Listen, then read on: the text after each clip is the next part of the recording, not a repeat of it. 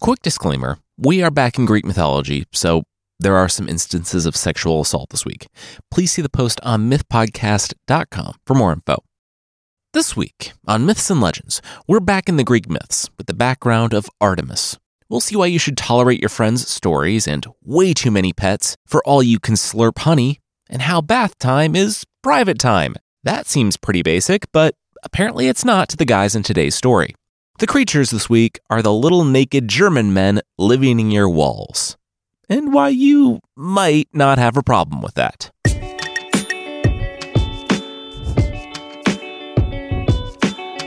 This is Myths and Legends, episode 341, The Huntress.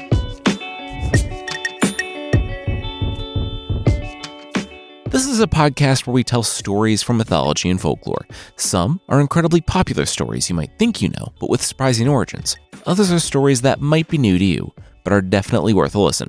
We're back in the stories of the Olympians with Artemis, daughter of Leto and sister to Apollo, who we covered last month. I say Greek myths, but we do bring Roman stories into this as well, and while historically it is nowhere near as simple as just a reskin of Greek myths, it was a complex and distinct religion all its own. I will immediately undercut my own assertion there and tell the stories interchangeably using the Greek names. It's just simpler for audio. These are episodes where I try to give the comprehensive picture of the Olympians, but tell it in a fun story, as far as that's possible with the Olympians.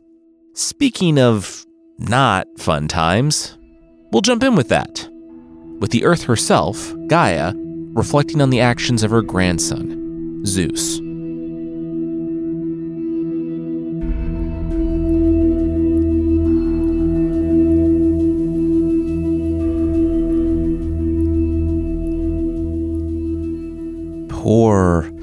Poor child, Gaia thought. She told herself it was fate, that even she, Gaia, the Earth, couldn't fight fate. She had been one of the first, maybe the first. Gaia was the personification of the Earth. She, through her son, which, gross, had the Titans. The chief Titan, Kronos, castrated his father, Uranus, and, with his siblings, had the Olympians, who overthrew them. There was a rhyme to it all. A horrible meter that kept repeating with merely different words. Atrocities begetting atrocities. Take this girl, Alara. Gaia had seen her, a bright spot in the lives of everyone around her. To her father, King Orchomenus, she was everything. She was kind and gracious. If she had been born in a different world, in a different time, she would have been a wonderful queen. Now, her light was being smothered, doused in the dark. The type of flourishing Alara displayed would not go unnoticed. Not by the people in her kingdom, and not by the young, attractive man who arrived in her room in the night. Alara held him off as well as she could. In the end, his hungry eyes flashed in the warm darkness of the Greek Peloponnese, and Zeus took what he sought. But just when things were at their most dire, with the stranger, there was a flash of light on the balcony. There was another. A woman. Alara was saved. She had no idea how much worse things could get. He, Zeus, loomed over her and spoke to the ground. It obeyed, and it opened. Alara was swallowed by the dirt, the stones like teeth closing above, choking out the stars and moon for her forever. Gaia felt the girl descend. She heard the panicked words of her grandson as he hid yet another woman from his wife. Alara, the girl, found herself in complete darkness, in a pocket in the depths of the earth. Gaia felt her, heard her, before she was able to find the girl. When she finally located her, the girl she heard pounding, screaming in the dark was gone. All that remained was the child that Zeus had left her with. Still unborn, Gaia turned the hiding place into a womb to care for the developing child, the only thing that now remained of Alara. Zeus wasn't shocked by the child or what became of Alara, because he simply forgot he stowed the girl deep in the earth and continued on with his night.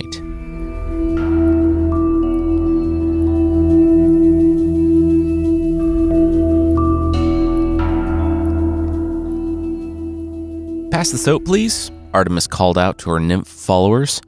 The nymphs looked at each other. Did she mean the ashes and olive oil they brought with them?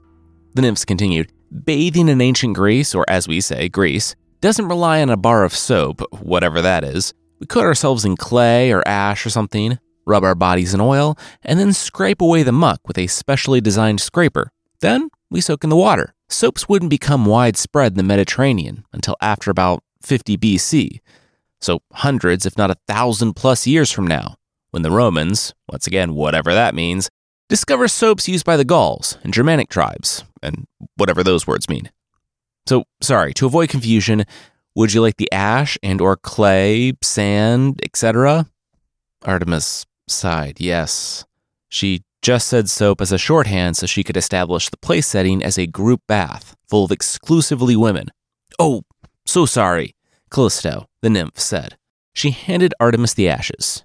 "Here's the soap," wink. As they were soaking in warm water, the women talked. Callisto said, "How about that Athena, huh? Artemis probably hates her, right?" "Why would I hate her?" Artemis said, closing her eyes in the bath. She knew the answer, though, so she didn't wait for it. "Because everyone thinks we're the same? We're not the same. She's the goddess of wisdom, courage, and warfare. I'm the goddess of the hunt, wilderness, nature, wild animals, childbirth, and chastity." "Yeah, but you're both chaste, though, right? Staying virgins?" Callisto asked. "And both your names start with A.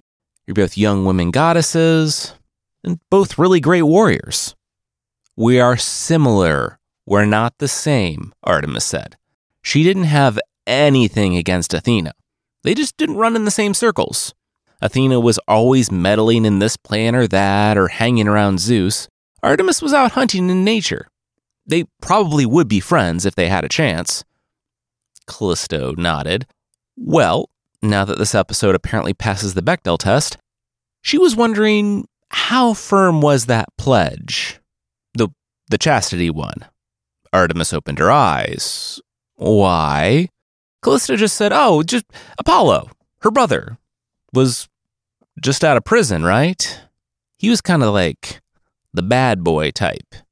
And word has it, he and Cyrene just broke up. Artemis said Apollo was, frankly, a mess. And kind of a terrible guy. She loved him because he was her twin and they shared the same pedestal sometimes, but he did not make it easy. Artemis said this way, their way, was better. People had to know that they would violently defend themselves, if necessary, to protect their chastity. And, as if on cue, a crashing came through the bushes.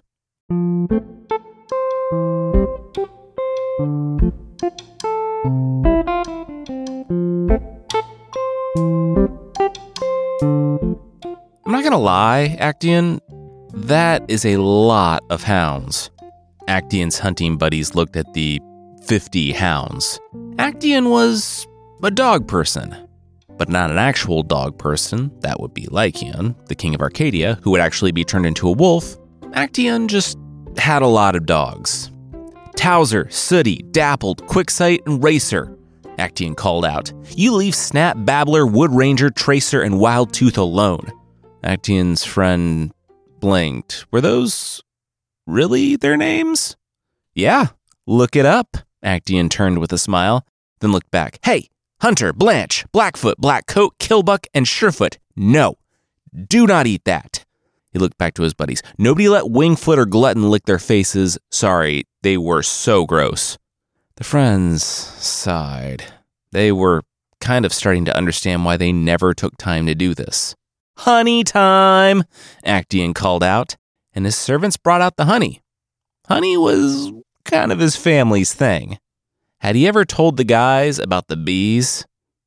His friends knew that the price of honey time was story time. They, of course, knew about the bees. That didn't stop Actaeon from telling them about the bees.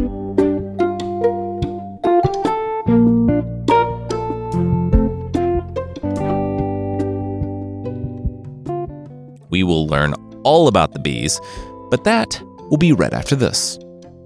In life, it's people that matter. Over things and places, it's people. So, of course, that's also true in terms of hiring. And because of Indeed, you don't have to wait for great talent to find you. You can find your people first with Indeed. That's why they say when you're hiring, you need Indeed. It's the hiring platform where you can attract, interview, and hire all in a single place, which saves time and headache. It makes a trying process a lot easier and a lot more effective with all the tools Indeed brings together. Instant match and virtual interviews. But there's also the fact that I only have to go to one place, one platform for hiring start to finish. Puts you one step closer to the hire by immediately matching you with those quality candidates. Join more than 3 million businesses worldwide that use Indeed to hire great talent fast. Start hiring now with a $75 sponsored job credit to upgrade your job post at Indeed.com/legends. Offer good for a limited time. Claim your $75 credit now at Indeed.com/legends. Just go to Indeed.com/legends and support the show by saying you heard about it on this podcast.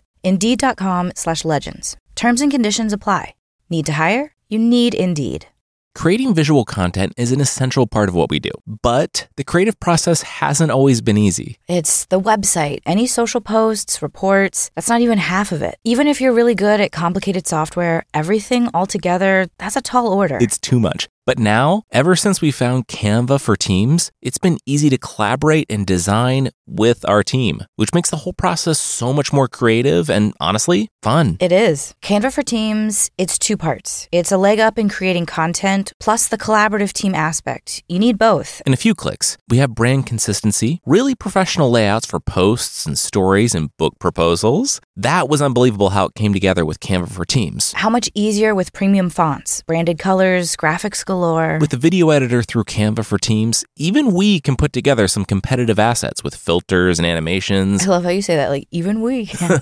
It brings it to life with exports that we can be proud of. Now, the best way to know how seamless this is to test it out firsthand. So, collaborate with Canva for Teams. Right now, you can get a free 45-day extended trial when you go to canva.me/myths. That's canva.me/myths for a free 45-day extended trial. Canva.me/myths.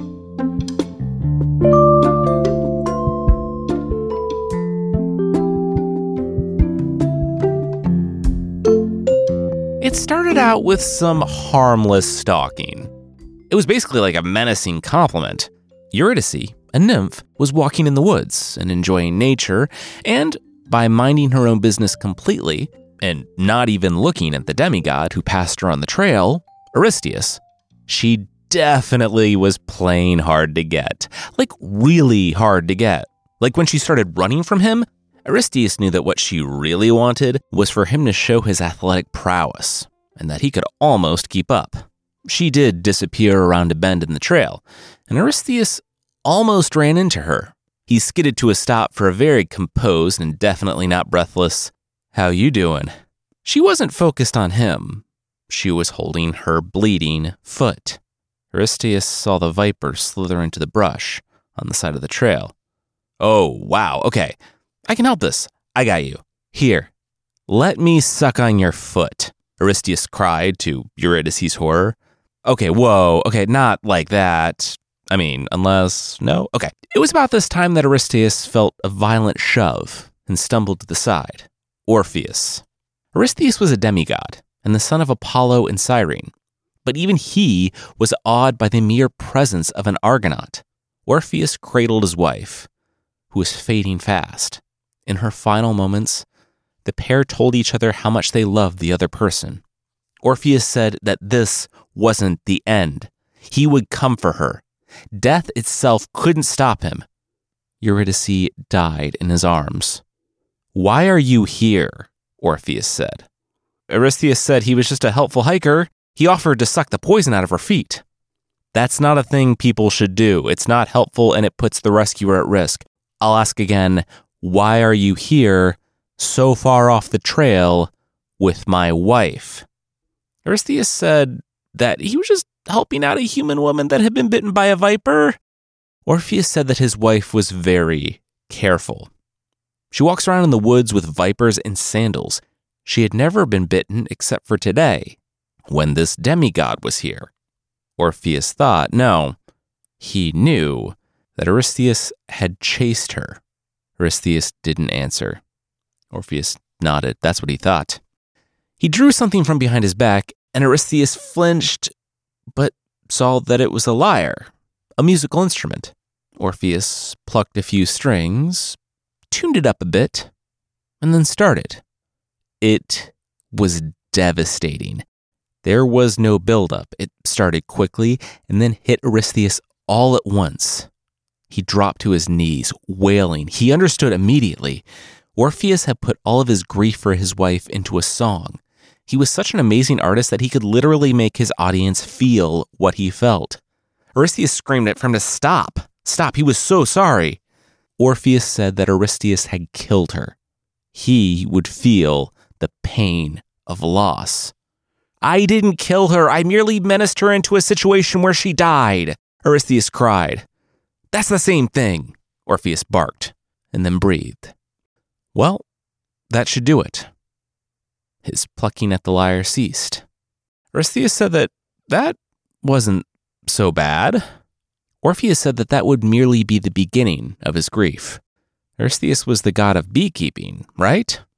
Eurystheus nodded. Well, that song he played was only a fraction of the anguish he felt for his wife.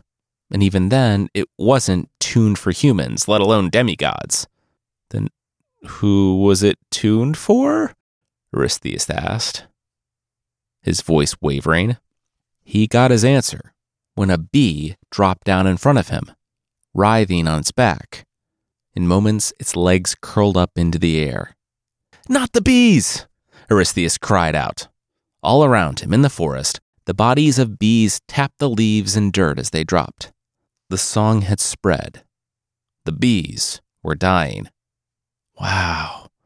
Yeah, that's really sad. I forgot about that part. Actaeon's hunting buddies sighed, there in the forest. One reached for the honey, but Actaeon slapped his hand. Yeah, right. All the bees dying, Actaeon said. The hunters looked at each other. What? No.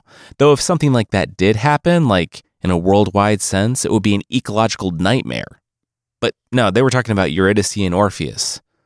Oh, they remembered that story. Episode 96. Ah, yeah, man. Another hunter chimed in. He remembered that song. Orpheus traveling the world singing it. Whole cities were shut down for days. The gutters choked with tears and snot from all the ugly crying. And then the ending? One hunter clenched his fists. I know, right? How he actually went down to the underworld, to Hades, to get Eurydice back? And all he had to do was not turn around and look at her. But he steps into the sunlight, and she's just inside the mouth of the cave. The hunter gripped his heart. She was pulled back down into the darkness. He never saw her again. Half the group was on the verge of tears. The other half wanted to call their wives. Not how I heard it, Actaeon chimed in. Also, there's a version of this tale where his grandpa and Eurydice were together when she was bitten by the viper. Also, Orpheus got what he deserved when he was torn apart by drunk women, fitting end for his apiocide. Right? Am I right? Actaeon grinned. He knew he was right. He was torn apart by drunk women for refusing to worship Dionysus, and apiocide isn't a word. My dad invented beekeeping. There's still room for new words. Back to the story. Actaeon barked. The company groaned. The rest of the story wasn't much of a story, actually. The world did need bees, as we know. So it was less of a gift to Eurystheus and more everyone still needs to survive sort of thing. He had to sacrifice 4 heifers and 4 bulls to satisfy Orpheus, who was now in the underworld with Eurydice, probably the only person happy down there, and that includes Hades. He had to sacrifice the cows and leave them out in the sun for 9 days. On the morning of the 9th day, he heard that familiar, joyous buzzing. Each chest cavity of each of the carcasses was full of bees, and while a bunch of dead things full of bees kind of sounds like a nightmare, Eurystheus thanked the gods and was honored himself as the one who brought honey into the world. Can we eat the honey now? The hunter bros asked. Actaeon sighed. Yes, they could eat the honey now. The men attacked the honey. Hey, Tempest, Quickfoot, Tiger, Storm, and Stout. You stay out of that, honey. Bad dogs. Bad.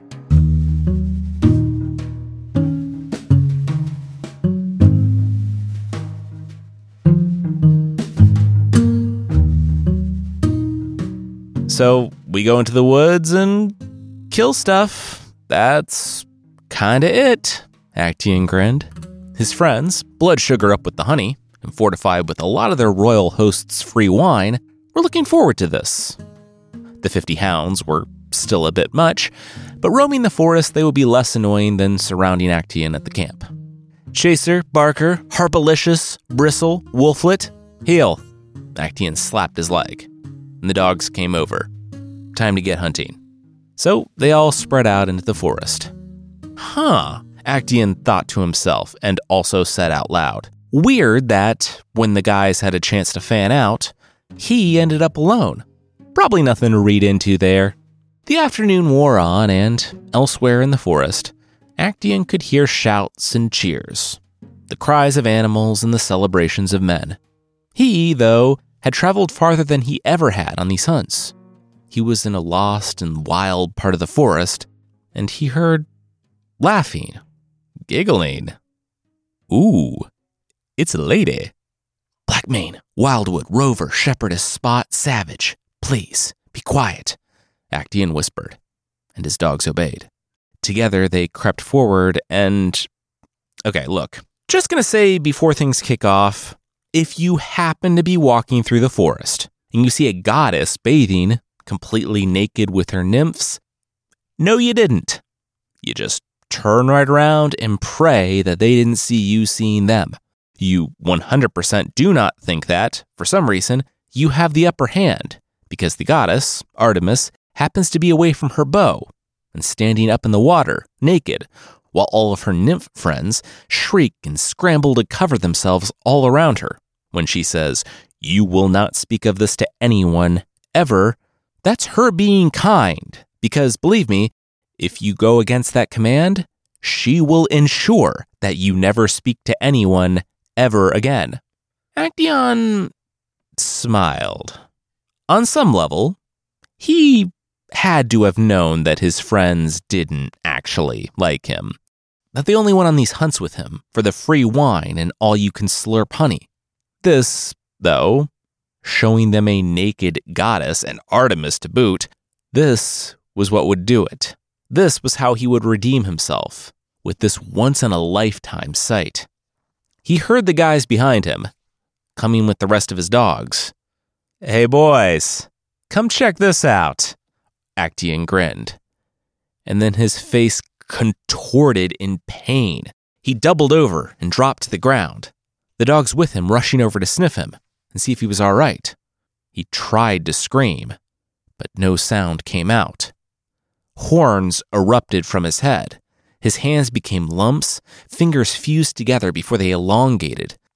His clothes became a soft, hairy pelt that covered his whole body, and he watched his nose darken and extend out before his face. He had been turned into a stag.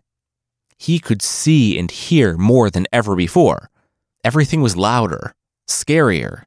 Actaeon turned toward his hounds, but unlike every other time in his life, he wasn't filled with happiness and comfort seeing his dogs, but pure electric terror. They, too, had changed how they looked at him. They no longer smiled and wagged their tails. They bared their teeth, arched their backs, and growled. Actaeon ordered them to calm down, but his voice only came out in deer sounds, which, if YouTube is any indication, is somewhere between a balloon deflating and a soft bark of his own. His body awash in stress and deer adrenaline, called adrenalin, as it's known in the veterinarian community. Actaeon stopped fighting his instincts and just ran. He outpaced Rover, Spot, Savage, and all those dogs, only to find Bristle and Wolflet on his right. Barker and Chaser lived up to their names on the left, and soon he found himself staring down the rest of the pack, led by Harpalicious. Quick aside, some versions have a harpy, some have a Harpalicious. I went with Harpalicious because of course I did. Actaeon wondered if it was possible. If it was possible that all deer felt like this as the hounds closed in, that they had to live in terror and die so that he and his buddies could have a fun weekend. Harpalicious took the first lunge, and even though he was scared for his life, Actaeon wouldn't swing his antlers. He wouldn't hurt the dogs, even though they tore at his flesh, even though the last thing he saw before his eyes went dim were his beloved best friends tearing him apart.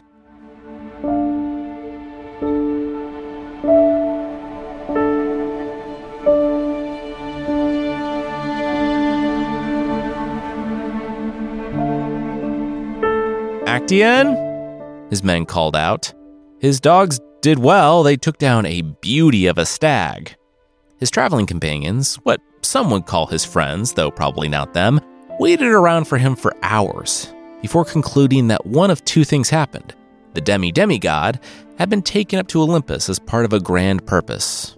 Probably not, though, since his dad was only the demigod of beekeeping, hardly the same pedigree as Heracles or anyone else for that matter. Or he merely became lost in the forest and would turn up eventually. They let the dogs go because, well, they would probably help him home, and definitely not because they didn't want to manage 50 dogs, whose wackadoo names they couldn't even begin to remember. Artemis, for her part, calmly got dressed and headed out of the forest.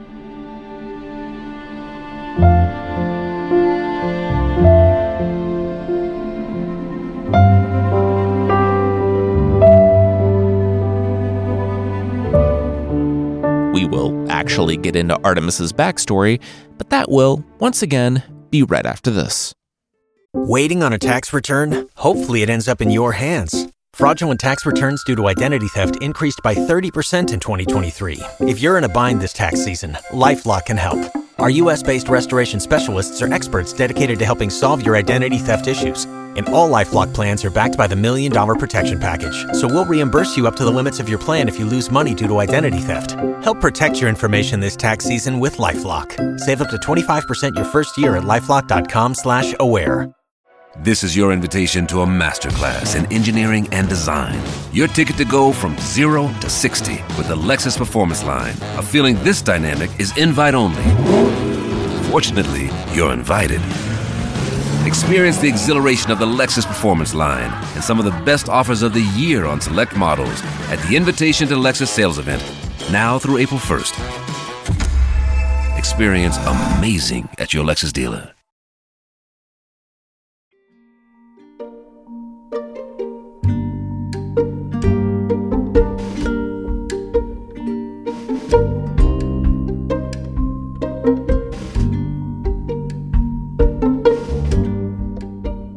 Artemis's first memories were her mother and her brother. I will say I made a mistake last month when I had Apollo being born first. He definitely was not. Artemis is the older twin, and that's actually super important. Our early experiences in life have an effect on us. Our son loves sharks because a book on sharks was the most advanced one in his first grade class, so he read it like 20 times that year. Someone let me check out a copy of The Greek Myths by Robert Graves when I was entirely too young, and here we are. Artemis helps women in the pains of childbirth because when she was moments old, her mother needed help in the pains of childbirth, and Artemis helped to birth her own twin brother. I've never given birth. That should not come as a surprise, but I've been there.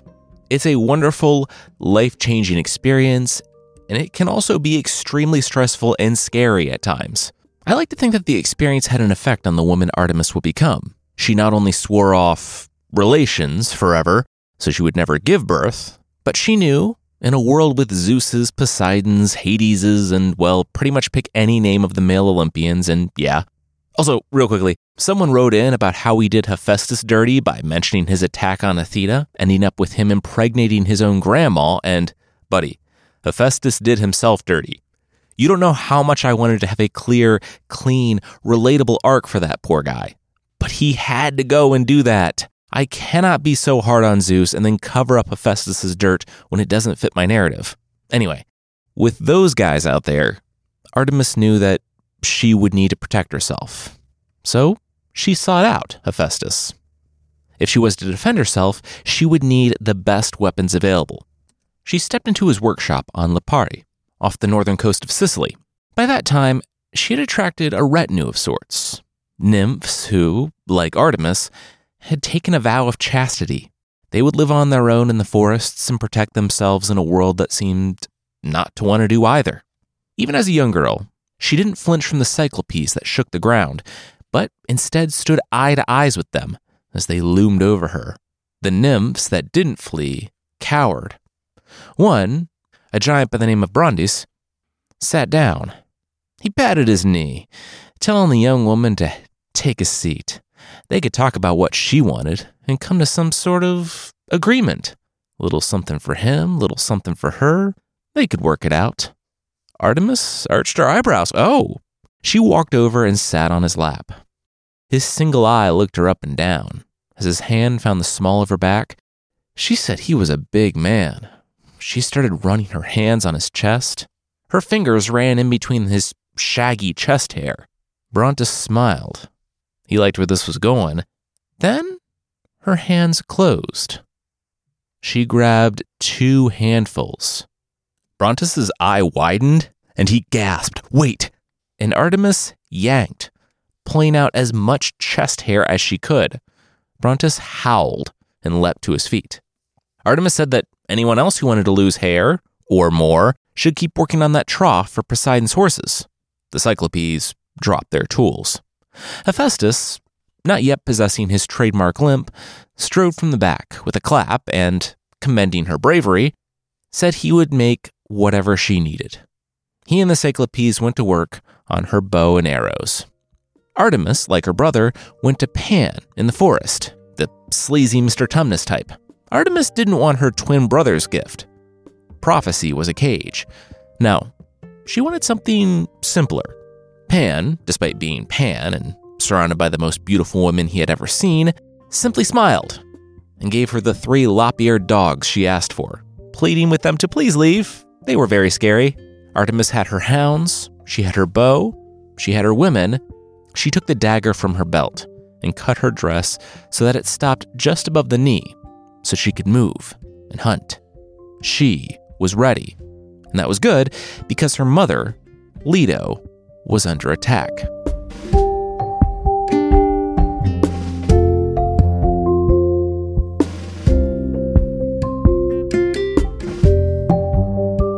"Hey, sis," Apollo said before the monster grabbed his ankles and full-on Loki'd him like the Hulk in the first Avengers movie.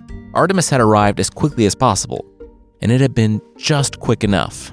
Apollo turned it so his head was facing the right direction. It came from Gaia. "It's her kid," Apollo yelled as he and Artemis dove behind a wall. The earth shuddered, and they heard a sound that was like a wail. "Okay, it's not her kid, it's, Zeus's?" Apollo grimaced. The earth shook harder. "Oh, it's our nephew, Zeus, and some woman named Alara," Apollo said. He guessed their great-grandma didn't have time to relate the whole story, but Apollo had been there when the ground opened up, and Tityus emerged. Leto was the first person he saw, and it turned out Tityus was more like his father than his mother.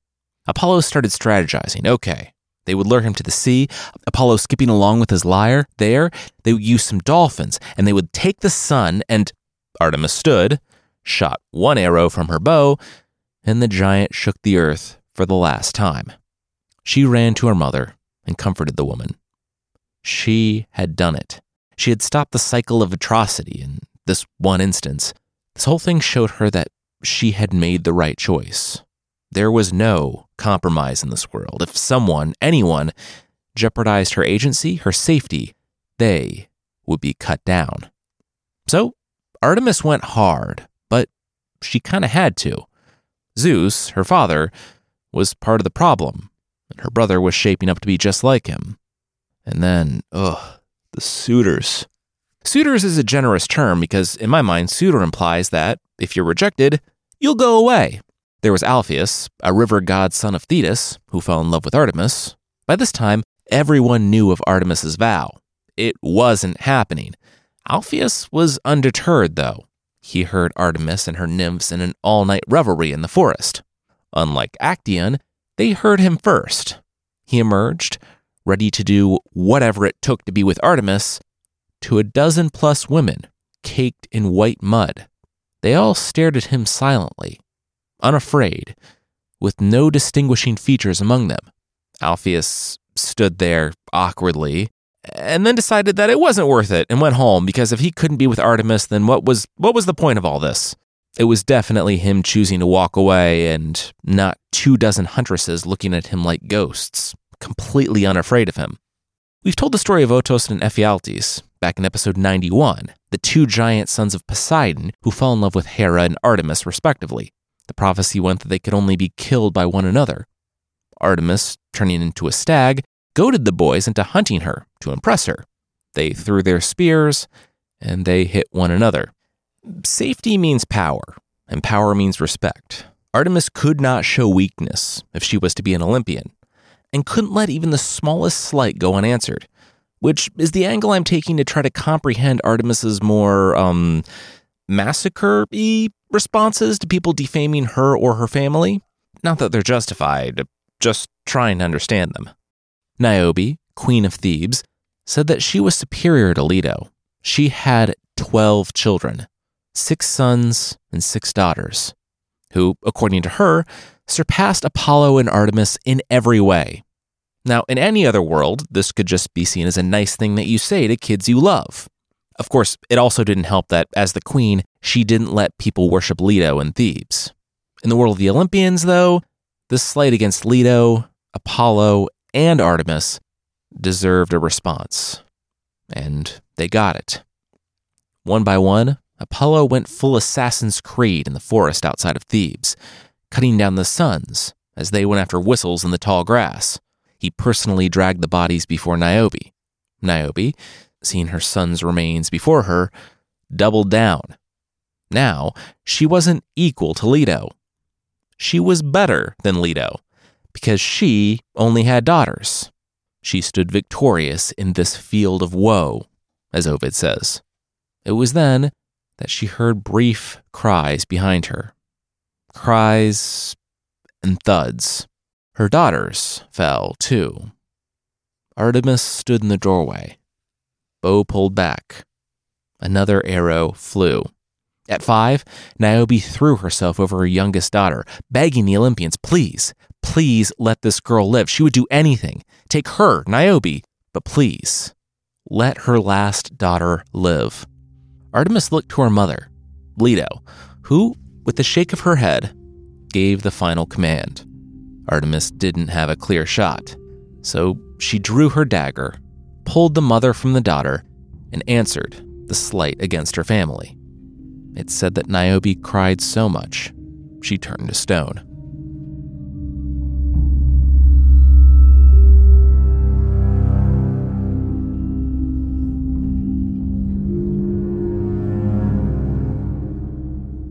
Callisto walked in the woods.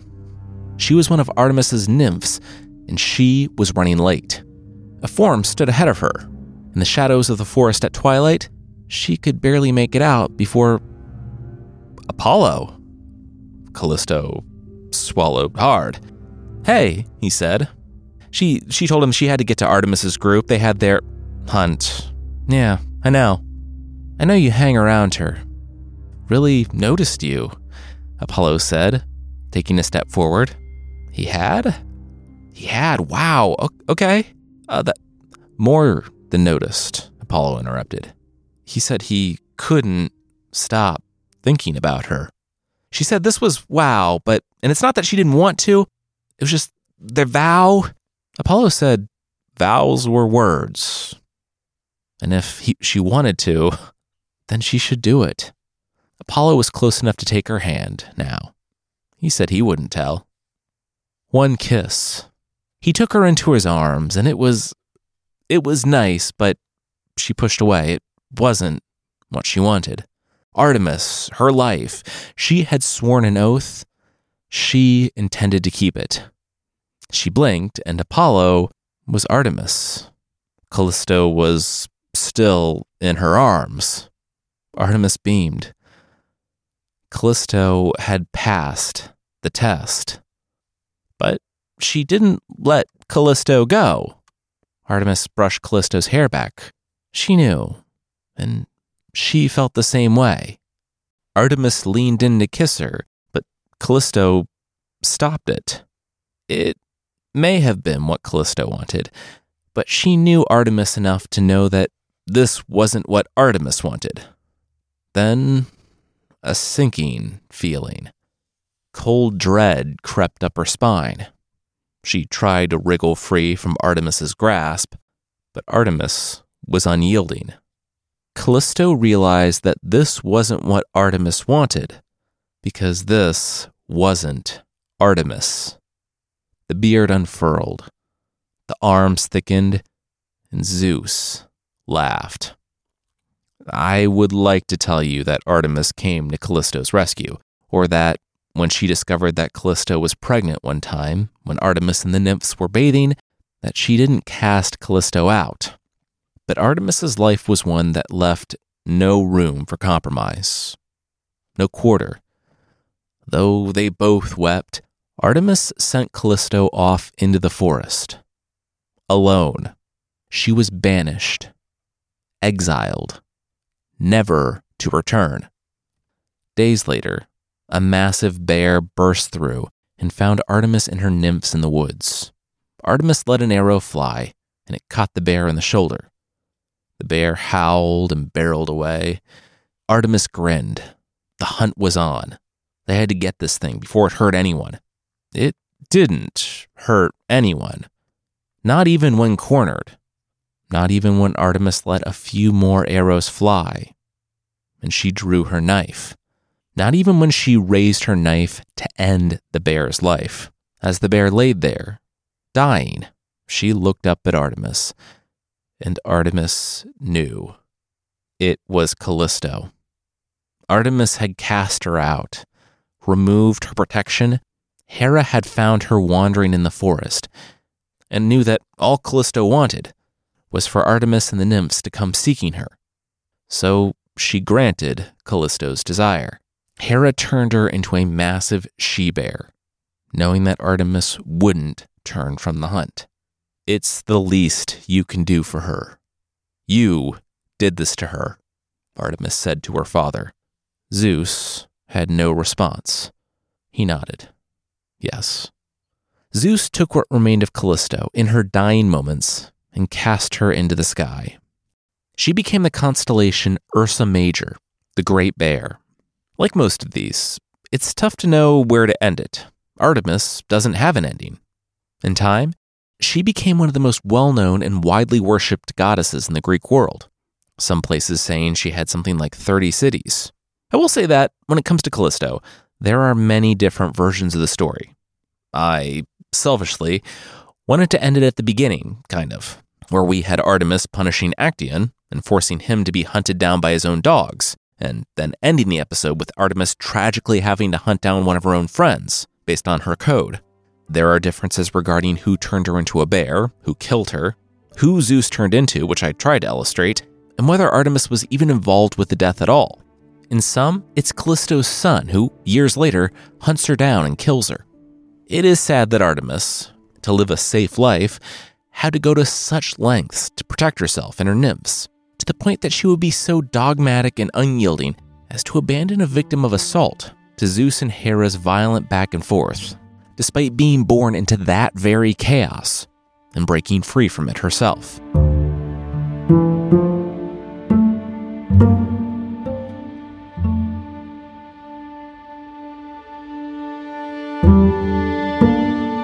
Next week, we're back in Japanese folklore with Lord Longlegs, a creature that can never be hurt, and a neighbor that has found an interesting way to steal. If you'd like to support the show, there's still a membership thing on the site.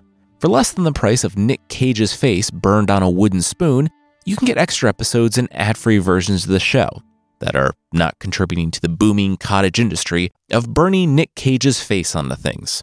Check out mythpodcast.com/membership for more info on the membership, or find us on Apple Podcasts.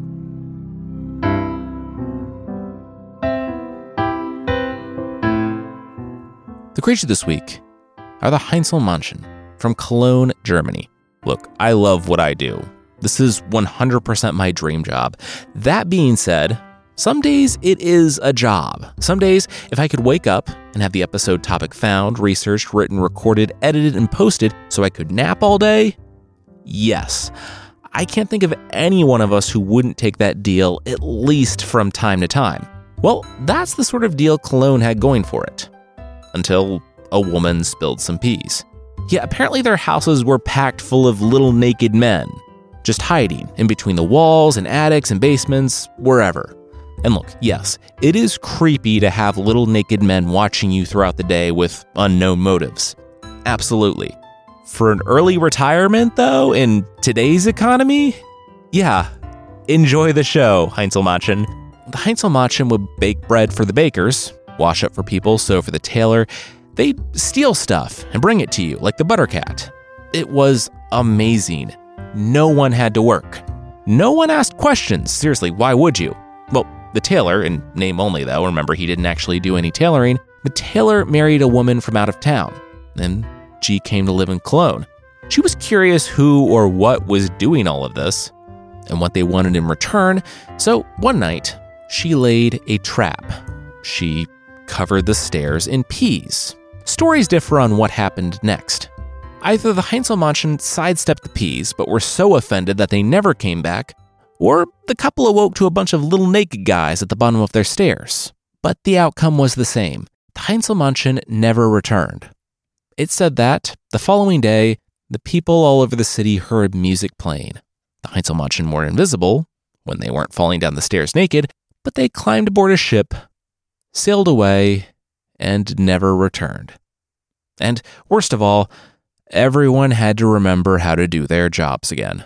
A version I read concludes by saying that, quote, the good times are said to have disappeared from Cologne, along with the creature. We might have listeners from Cologne, so please let me know if all the good times have, in fact, disappeared with the helpful naked men.